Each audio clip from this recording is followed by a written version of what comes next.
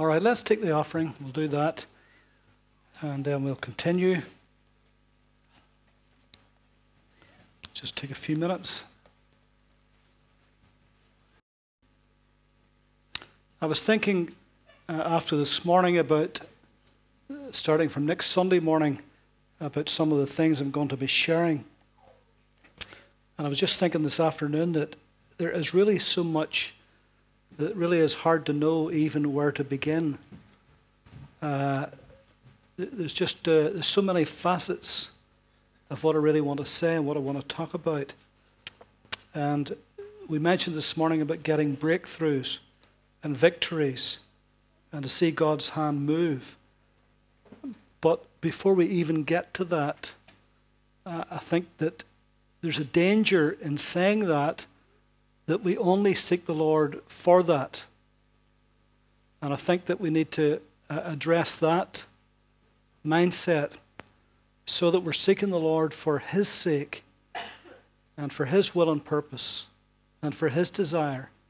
And as we do that, then the other things will fall into place and we will see greater breakthroughs and victories. But we need to get our focus right in the first place. And so I think maybe we'll start to deal along those lines at the beginning, and then we'll move on to other things. I don't know how long it'll take me to do this, but I think it'll take a few weeks. And I think that's good because we need to be reminded over and over and over again. We need to, because if you only mention it once or twice, then it's over our head and it's forgotten about. But if you keep talking about it and praying about it and thinking about it and doing it, actually, then it becomes much more meaningful. So we'll do that as the weeks go on. We have nobody in particular coming through January, February at this point, but we do have a couple of people coming through in March on Mother's Day. If all goes well, whenever I was in Tessa's former church there, in August, there was a lady came to me and she said that she knew somebody who comes to Ireland and she plays a violin. She's a great singer, and that I think she may be even Canadian, and that she comes frequently to Ireland, and would I mind having her come through? Well, that lady has been in touch with me 2 or 3 times since. In fact, would have had her, but it clashed with our anniversary month, and we had so many people coming through, but it's finally, as far as I know anyway, it's finally settled that she'll be coming through in Mother's Day, which I think is in March, sometime this March. So hopefully that gives us a little bit of time to deal with this and to get our focus right before we do anything else at the beginning of this year. All right, this morning we were in 2 Samuel, and tonight we are in 1 Samuel chapter 2. It really is only really one verse, part of a verse.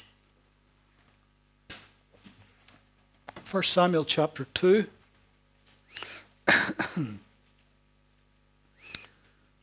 Verse 30, therefore the Lord God of Israel says, I said indeed that your house and the house of your father would walk before me forever. But the Lord says, far be it from me. This was actually speaking about Eli, the priest. For those who honor me, I will honor. Those who despise me shall be lightly esteemed. But particularly that part. For those who honor me, I will honor.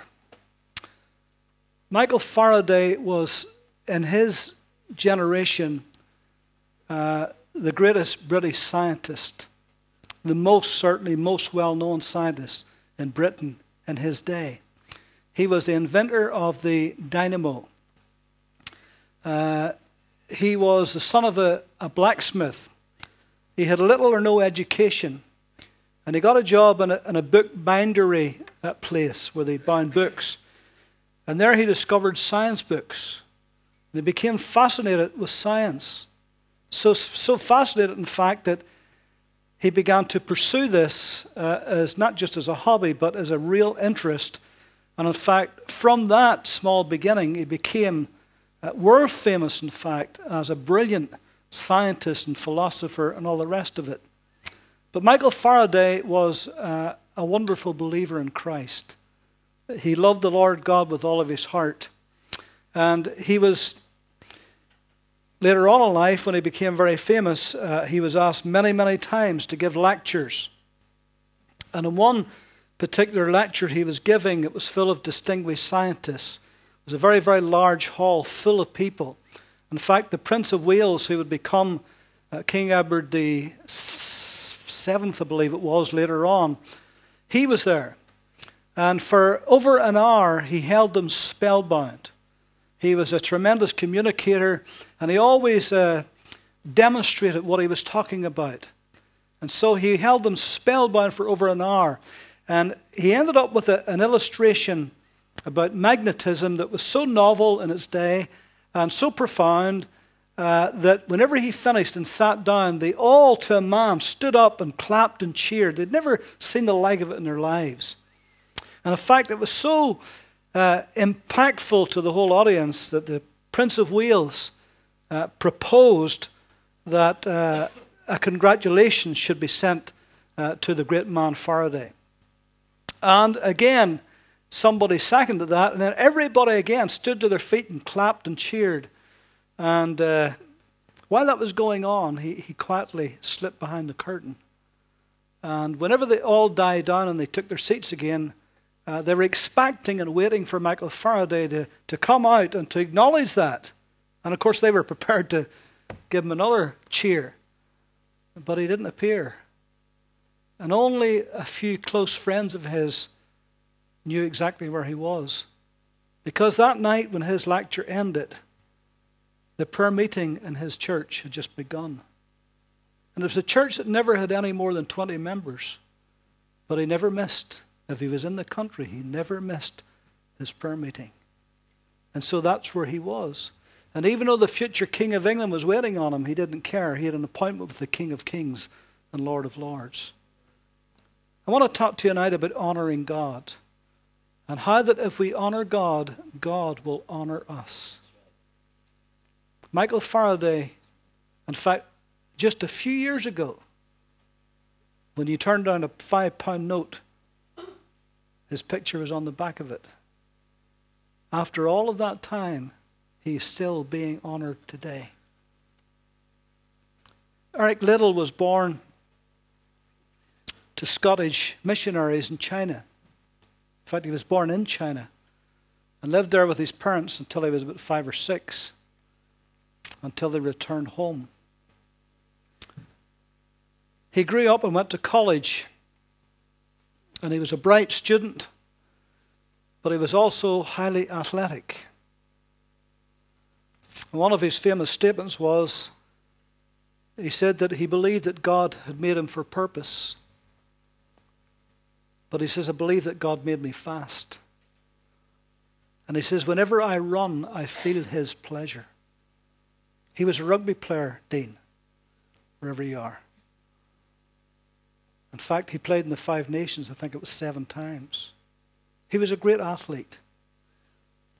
And what made him famous, of course, and they made the movie about it, Chariots of Fire, was in the 1924 Olympics in Paris, the Summer Olympics, he was one of the Olympiads that was to run.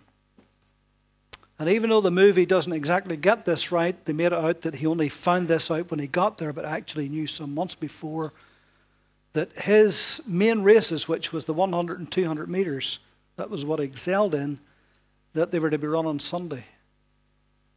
And he decided there and then that he would not run on Sunday. That, for him, in his day, and his belief was against his Christian convictions. And so even though he ran the risk of not even going to the Olympics, he believed that he would honor God if he didn't do that. But they decided to let him go anyway, and in the few months that remained before the Olympics, he trained very hard for the 400 meters. And even though he was good at it, but it wasn't his best events. And for those of you that saw the movie On the Day, because it wasn't a Sunday, when he was to run on the 400 meters, an American masseuse that had been with the American team had heard about it. And he pressed a piece of paper into his hand. When Eric Little read it, it was that verse that we just read tonight. 1 Samuel 2, verse 30. Those that honor me, them will I honor. And he ran with that in his hand. And he beat everybody. And he got the gold medal. And he became famous. So famous they made a movie about him. Of course, later on in life, he too became a missionary. And served something 18 to 20 years in China as a great missionary. Had great influence over many, particularly over young people, because he was world famous at this time. And so, God has a way of honoring those who honor him. So how do we honor God in our lives?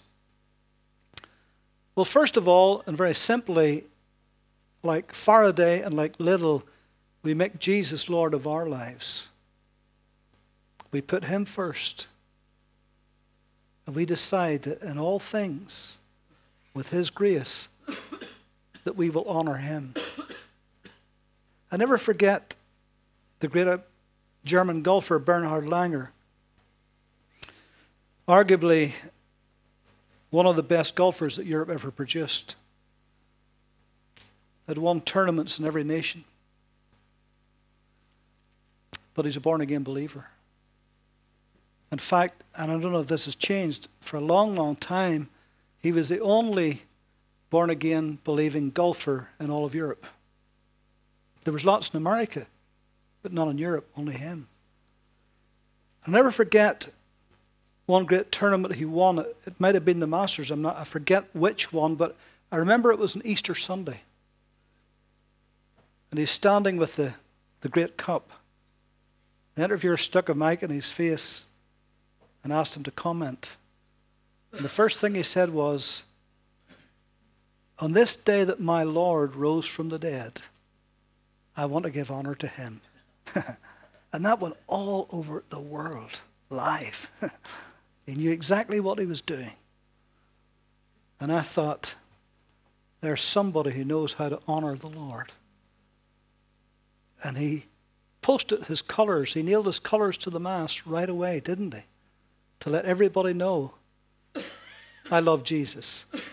During the last World Cup, particularly the Brazilian side, how many were believers. And whenever they scored a goal, they tore their shirt off, and underneath their vest was, Jesus is Lord. And scriptures, John 3:16. And they prayed in the middle of the place, in the middle of the park, they prayed. And they really didn't care who knew that they were born-again believers. They wanted to honor the Lord. And so, like those, we too can find a way to honor Christ. And sometimes it's as simple as speaking up for him.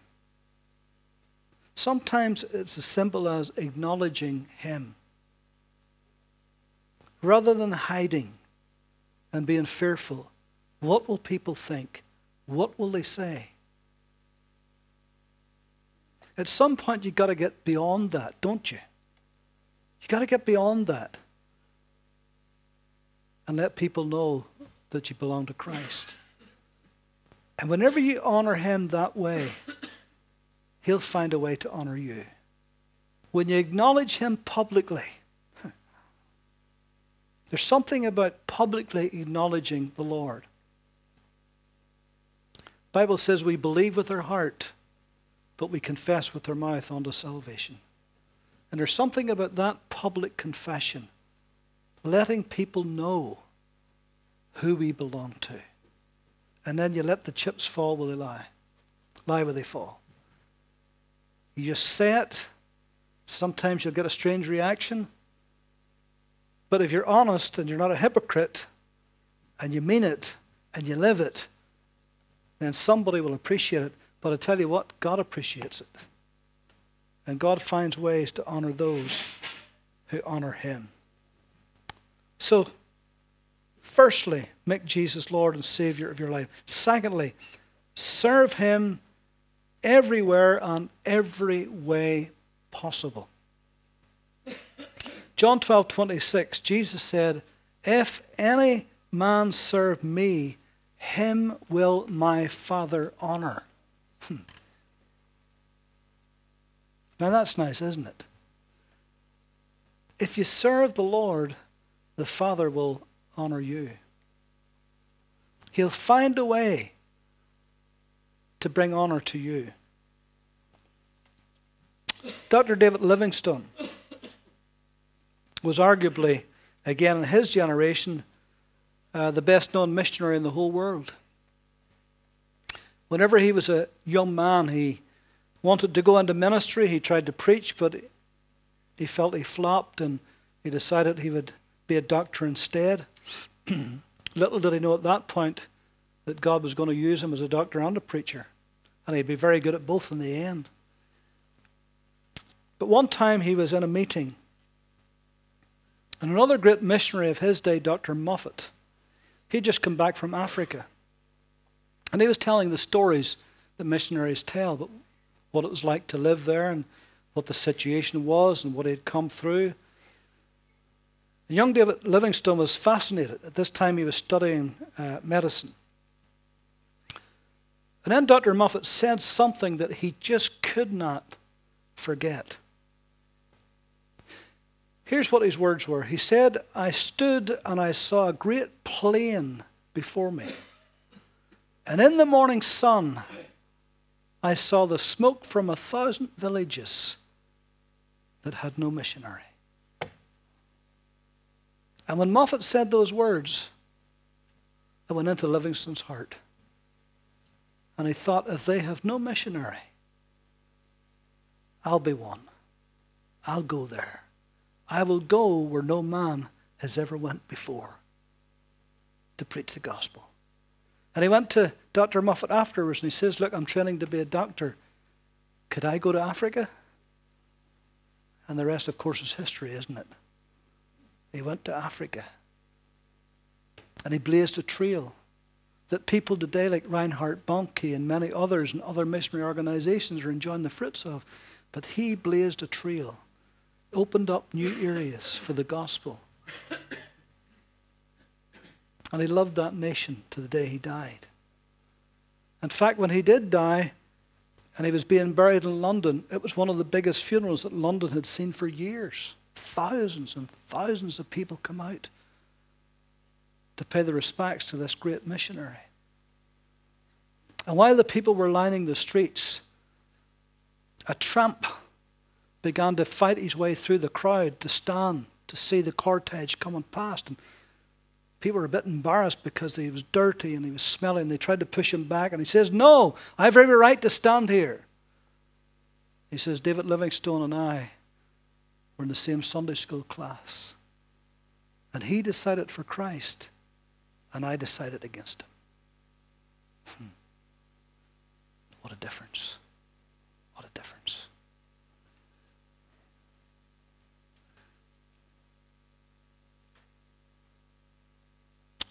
One time Livingstone couldn't be found.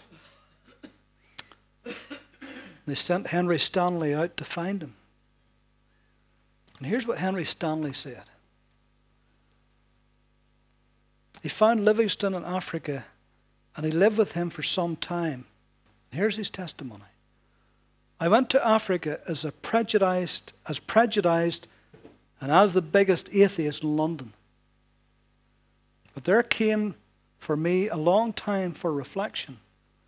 I saw this solitary old man there and asked myself, how on earth does he stop here? Is he cracked or what? What is it that inspires him? For months after we met, I found myself wondering at the old man carrying out all that was said in the Bible. Leave all things and follow me. But little by little, his sympathy for others became contagious.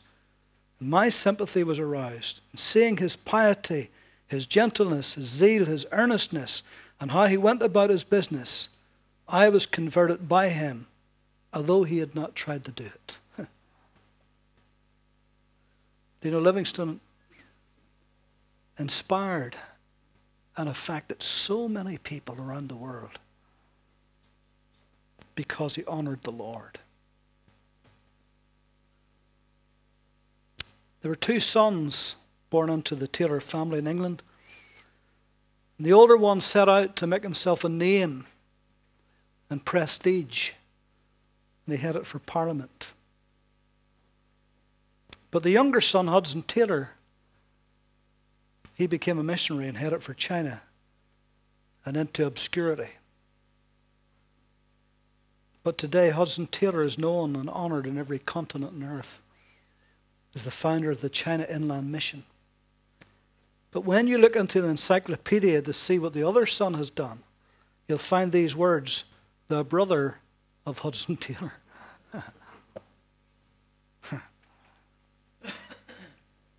See, God has ways of honoring those who honor him. And so if we can find a way to serve the Lord, no matter how small it may be, no matter how insignificant it may look to others, the Father will find a way to honor you. And then thirdly, be a lover of God's house. Be a lover of God's house. Notice I says God's house. God has ordained that believers meet corporately in his house. Whatever that house may be, it may be a brick building, it may be a mud hut in Africa, it may be underneath a tree in Africa. But it's somewhere where we regularly meet together. Psalm 26:8 says, Lord, I have loved the habitation of your house and the place where your honor dwells. There's something God-honoring about believers attending the house of the Lord. It's a great witness, you know. There used to be a generation, and sadly it's not as what it used to be, but there used to be a generation where the people went to the house of God and just about everything closed on Sunday. And everybody knew the Christians are going to the house of God. I remember a time when I was growing up. Some of you older ones remember these things. We didn't have running water in our homes in those days. But there was a pump down the street that served the whole street. So you wanted water, you went to the bucket, got a bucket, hung it on the pump, you pumped the water. Who remembers that? Yeah, I see. We're giving our age away, aren't we? And I remember that on Saturday night, even the unbelievers on Saturday night up to midnight, you'd have heard them pumping like mad, getting the water. Because not one of them would have dared, would have wanted to, would have been embarrassed to get that bucket of water on Sunday. Because that was the Lord's day. Boy, we have fallen a long, long way since then, haven't we? Is there any respect for the Lord's day anymore? Hardly respect even among Christians for it, never mind the unsaved. I've loved the habitation of your house and the place where your honor dwells. In Psalm 27,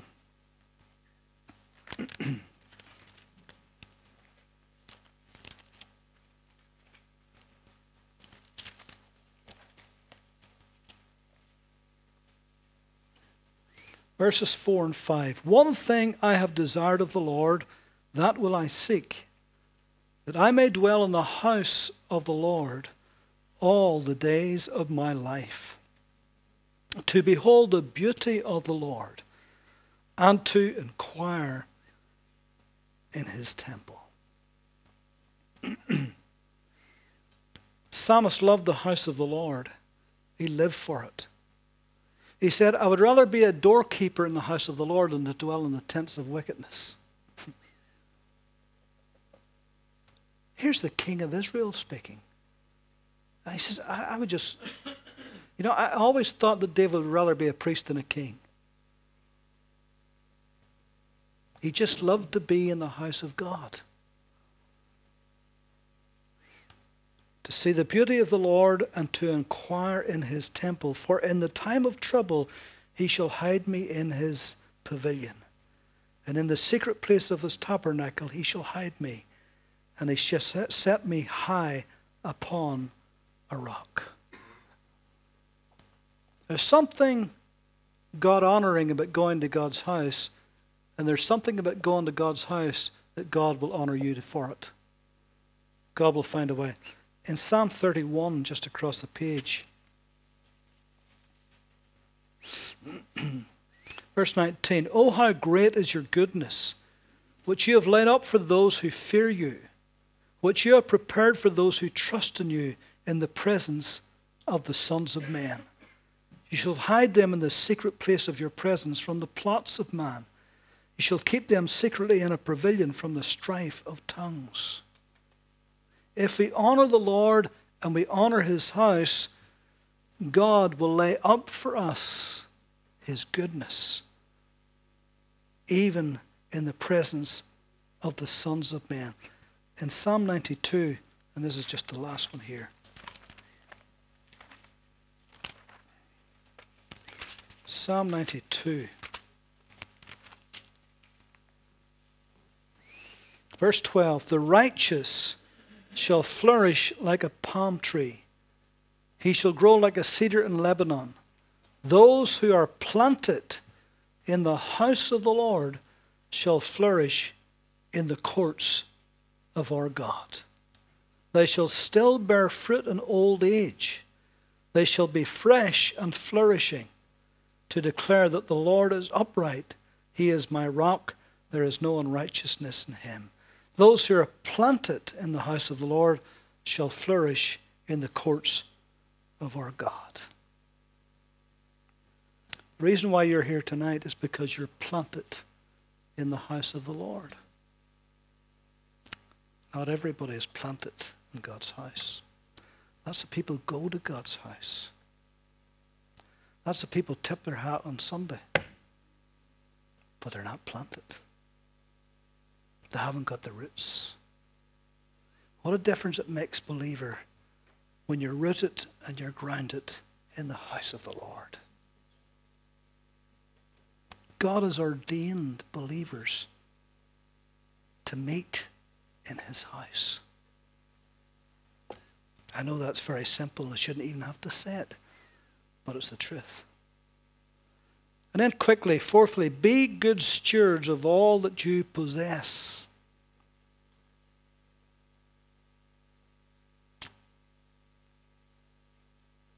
Henry Crowell, as a young man, had tuberculosis, couldn't go to school, but he prayed. And he asked God to help him. Then he heard the great D.L. Moody, the evangelist, preach. And he gave his heart to the Lord. And he prayed some more. And he said, "Lord, I don't think I'd ever be a preacher, but I think I could be a good businessman. And if you help me to be a good businessman, I promise you, I will use the money in your service." A few years later, when he got more healthy and became an adult, he bought an old mill in Ohio. It's called the Quaker Mill. They began to make oats. Quaker oats. Still being made to this day. Within 10 years, everybody in America was eating Quaker oats. God made him a good businessman. Would he fulfill his part of the bargain? Yes, he did. Yes, he did. Immediately, he gave 10%. Then later 20%. Then 30%. Then 40%. Then 50%. And then 60%. The time he died, he'd given millions to the kingdom of God. Not bad for a boy who didn't go to school, had tuberculosis. He honored God and God honored him.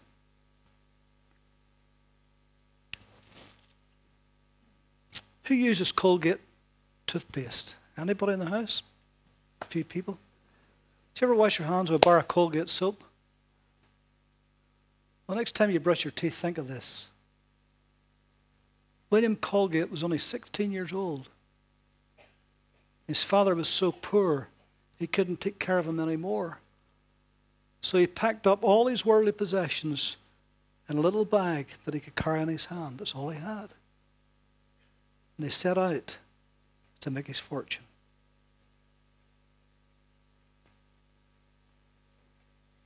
He met an old captain of a tugboat. He was a Christian. And he told the captain of the tugboat his story. And he said, all I can do is make soap and candles. And the tugboat captain said to him, he said, son, somebody in New York City is going to be the biggest soap seller. It might as well be you. Somebody's going to do it. It might as well be you. But you've got to honor God. And he prayed for him. And he prayed that he would get saved. And he got saved. He went to the city. He started a soap business. And God began to bless it. He joined a church immediately. And he promised God, he says, for every dollar you give me, I'll give you 10 cents back. I'll give you the tithe. The first dollar he made, he gave God 10 cents. And he never stopped giving the tithe. In fact, in the end, he didn't just give 10% or 20 or 30 or 40 or 50 or 60 or 70 or 80 or 90. In the end, he was giving all of it to the kingdom of God.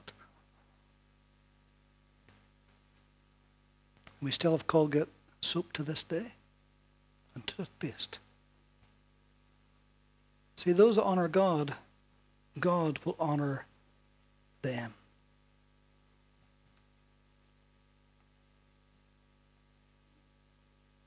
Who's ever eaten Kraft cheese? Just about all of us.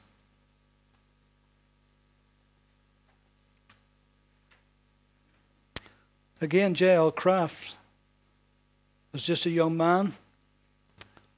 He decided he would make cheese.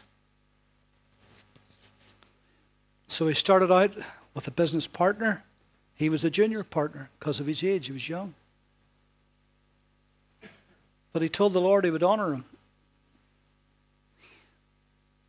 And before very long, he became the senior partner. And then before long after that, he was the sole owner. In a very short space of time, he owned the biggest cheese company in the world. But you know, before that happened, when he just started out, he failed. He bombed. And a Christian friend told him, you know why you failed? Because you haven't honored God. You haven't made God part of your business. If you make God part of your business and you put him first, you won't fail. And he thought about that, and he said to God, God, if you want to run this cheese business, you run it, and I'll help you. Very simple, isn't it? You run it, and I'll help you. And from that moment on, things began to soar until he became the biggest cheese company in the world. In fact, today it's still the biggest cheese company in the world. In fact, just recently, did you notice recently how that Kraft wanted to buy Cadbury's? That's the power of that company. It started out with just a young man who wanted to honor God. To be a good steward of all that you possess. I should have read Proverbs chapter 3, verse 9 and 10.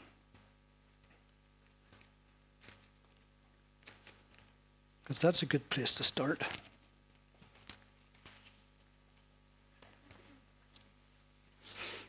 Proverbs 3, 9 and 10, honor the Lord with your possessions and with the first fruits of all your increase.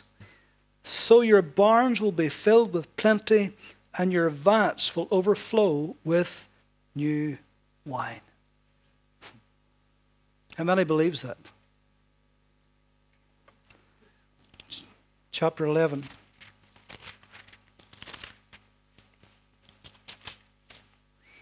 Verse 24 and 25 and 26. There is one who scatters, yet increases more. There is one who withholds more than is right, but it leads to poverty. The generous soul will be made rich, and he who waters will also be watered himself. The people will curse him who withholds grain, but blessings will be in the head of him who sells it. See, it's a biblical principle, isn't it? Do you know that Colonel Sanders didn't start his business until he was in his 60s? In fact, he got his first welfare check in his 60s, and that's all he had. That's all he possessed. And he looked at it and he thought, what am I going to do? And the idea came to him, he would make chicken like his mother used to make it. It was finger licking good. And he had a special recipe that nobody knew, only himself. And they started to make chicken. The rest is history. We're still eating it today, aren't we? But you know, when his business really soared and he became world famous, he got saved. He came to the Lord. And my former pastor preached in the church that he used to go to. And the pastor of that church told my pastor, he said, I remember the first tithe he gave. Boy, that would build you a building. Could you imagine getting the tithe of Colonel Sanders? That would be some tithe, wouldn't it? By the time he died, he'd given millions and millions to the kingdom of God. To missions and churches and projects all over the world. The pastor said he was the foulest mouthed man ever until he gets saved. So think of that the next time reading Colonel Sanders. Do you know that, and I don't know that he's a believer, do you know that the guy who started Domino's Pizzas, do you know that he gives millions to charities? Do you know that he ties his business? It's a biblical principle. And those who honor God, God will honor. And then fifthly, we'll go quickly. Although you're nice and warm now, so it's not so bad. Huh? If this had been this morning, you'd been looking at your watch and says, "He's never going to end. I'm freezing here." People's putting on their coats and scarves and everything this morning. It was funny to watch when you're standing up here. But I know when you're sitting down, when you're up here and you're moving about, you don't feel so bad. But when you're sitting there, it was Baltic, wasn't it?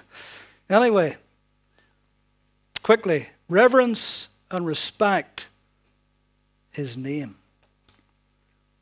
Reverence and respect his name. Psalm 66, verse 2. Sing out the honor of his name and make his praise glorious. Sing out the honor of his name. If you were to read in Acts chapter 4, from verse 7 onwards, you would see that Peter and the disciples, how a tremendous miracle took place of healing. And how that those religious established figures who desperately wanted to quell this new Christian uprising, but they couldn't do it because the people wouldn't let them do it. And they couldn't deny that a notable miracle had taken place. They could see the man. They couldn't deny it. And so they pulled the disciples in and warned them. It says, well, we can't touch them, but we'll warn, we'll threaten them never ever to speak in this name. Because the disciples were using his name. And they said, well, we can't, I'm paraphrasing, we can't actually do that. Because we want to honor God by using his name. Reverence and respect his name. Now, you see, the reason why I say that is this. Because you and I, as Christians, we carry his name wherever we go, don't we? People look at you and they look at me and they say, there's a Christian. There's somebody who's supposed to be a follower of Christ. There's somebody who bears his name. So see how important it is that we reverence and we respect his name, that we don't take his name in vain. I'm not talking about cursing and swearing here. But that we honor his name, that our lifestyles is reverencing and respecting and honoring his name. It's only fair, isn't it? If we take his name and we call ourselves by his name, it's only but right then that we should respect and revere and reverence and honor his name. You know, I read a report just recently. And even though this was a survey done in America, I have no doubt that the statistics are probably the same here, if not worse.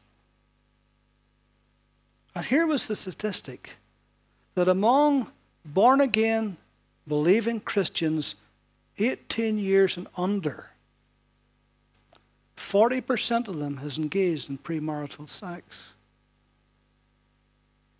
The national average is 54. We're not much better than the world. And if we took a survey in Northern Ireland tonight, it wouldn't be any better than that. In fact, it may be worse than that. That may come as a shock to some of you, but that's the truth. I don't think that's honoring his name, is it? If we're no better than the world and we're not living any better than the world, then we're not honoring and respecting his name. Josh McDowell, who has written many, many books, worked for years for Campus Crusade for Christ. He wrote a book called Why Wait?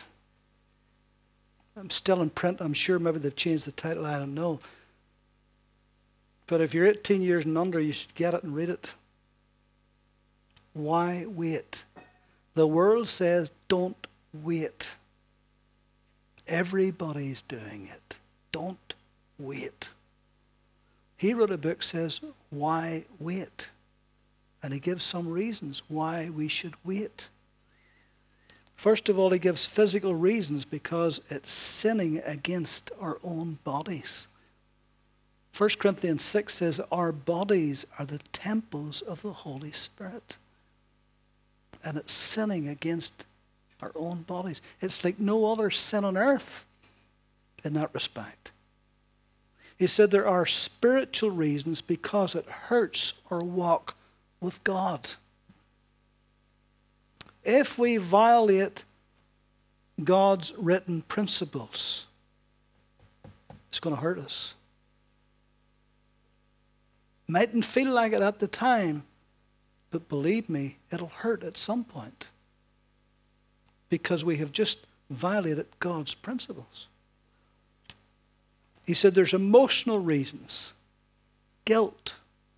Loss of self-esteem.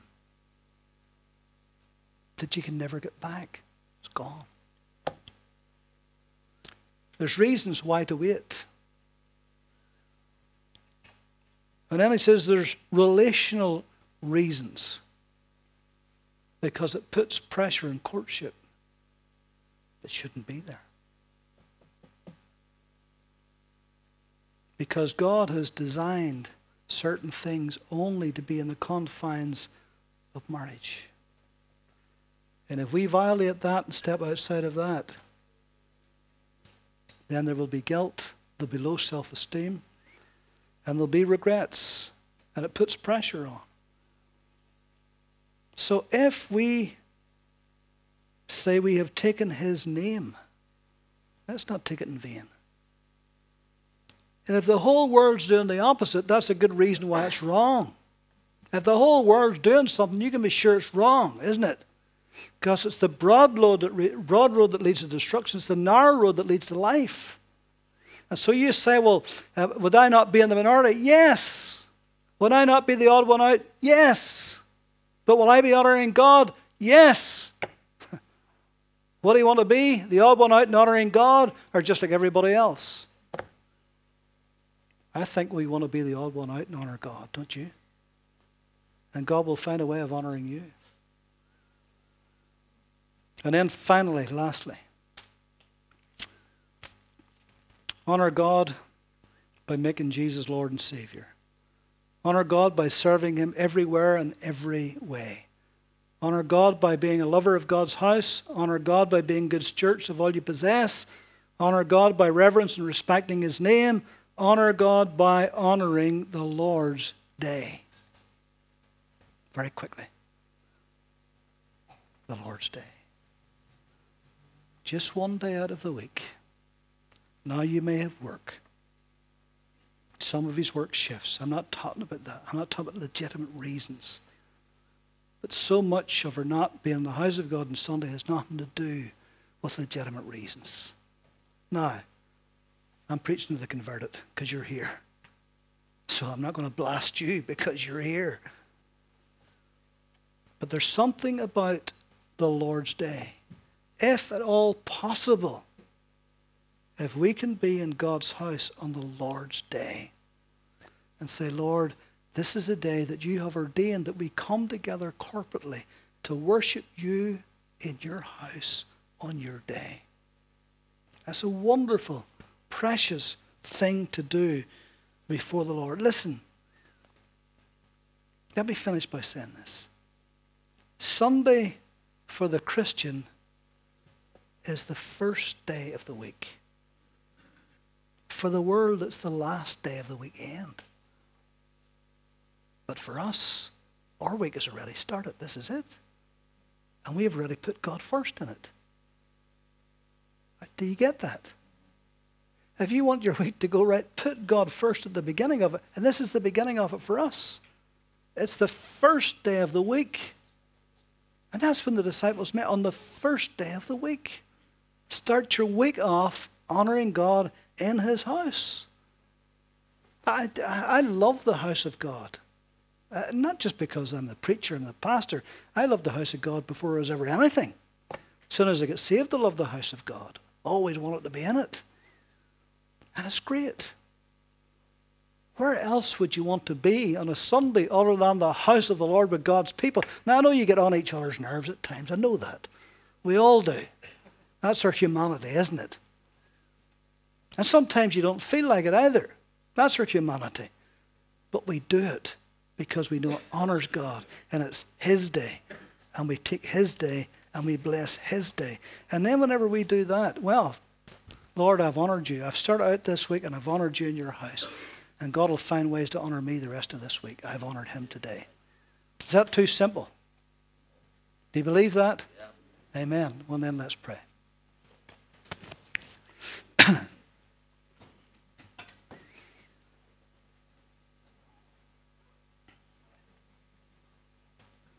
Lord, teach us to honor you in everything we do, in everything we say, in everything we have, and all that we are. Let it be honoring you. Pray, Lord, that you'll bless everyone here tonight and their families and their loved ones and their children. Lord, as we go out into this new week, Lord, the working week that starts tomorrow, we just pray that you'll bless it. Lord, we have honored you today. We've come to your house. We have worshipped you. We have praised. We've sang your praises. We've listened to your word. Now, Lord, as we go out into this working week, help us to carry your presence with us, that we may influence and touch lives for Jesus Christ, for his honor and his glory, and all God's people said, Amen.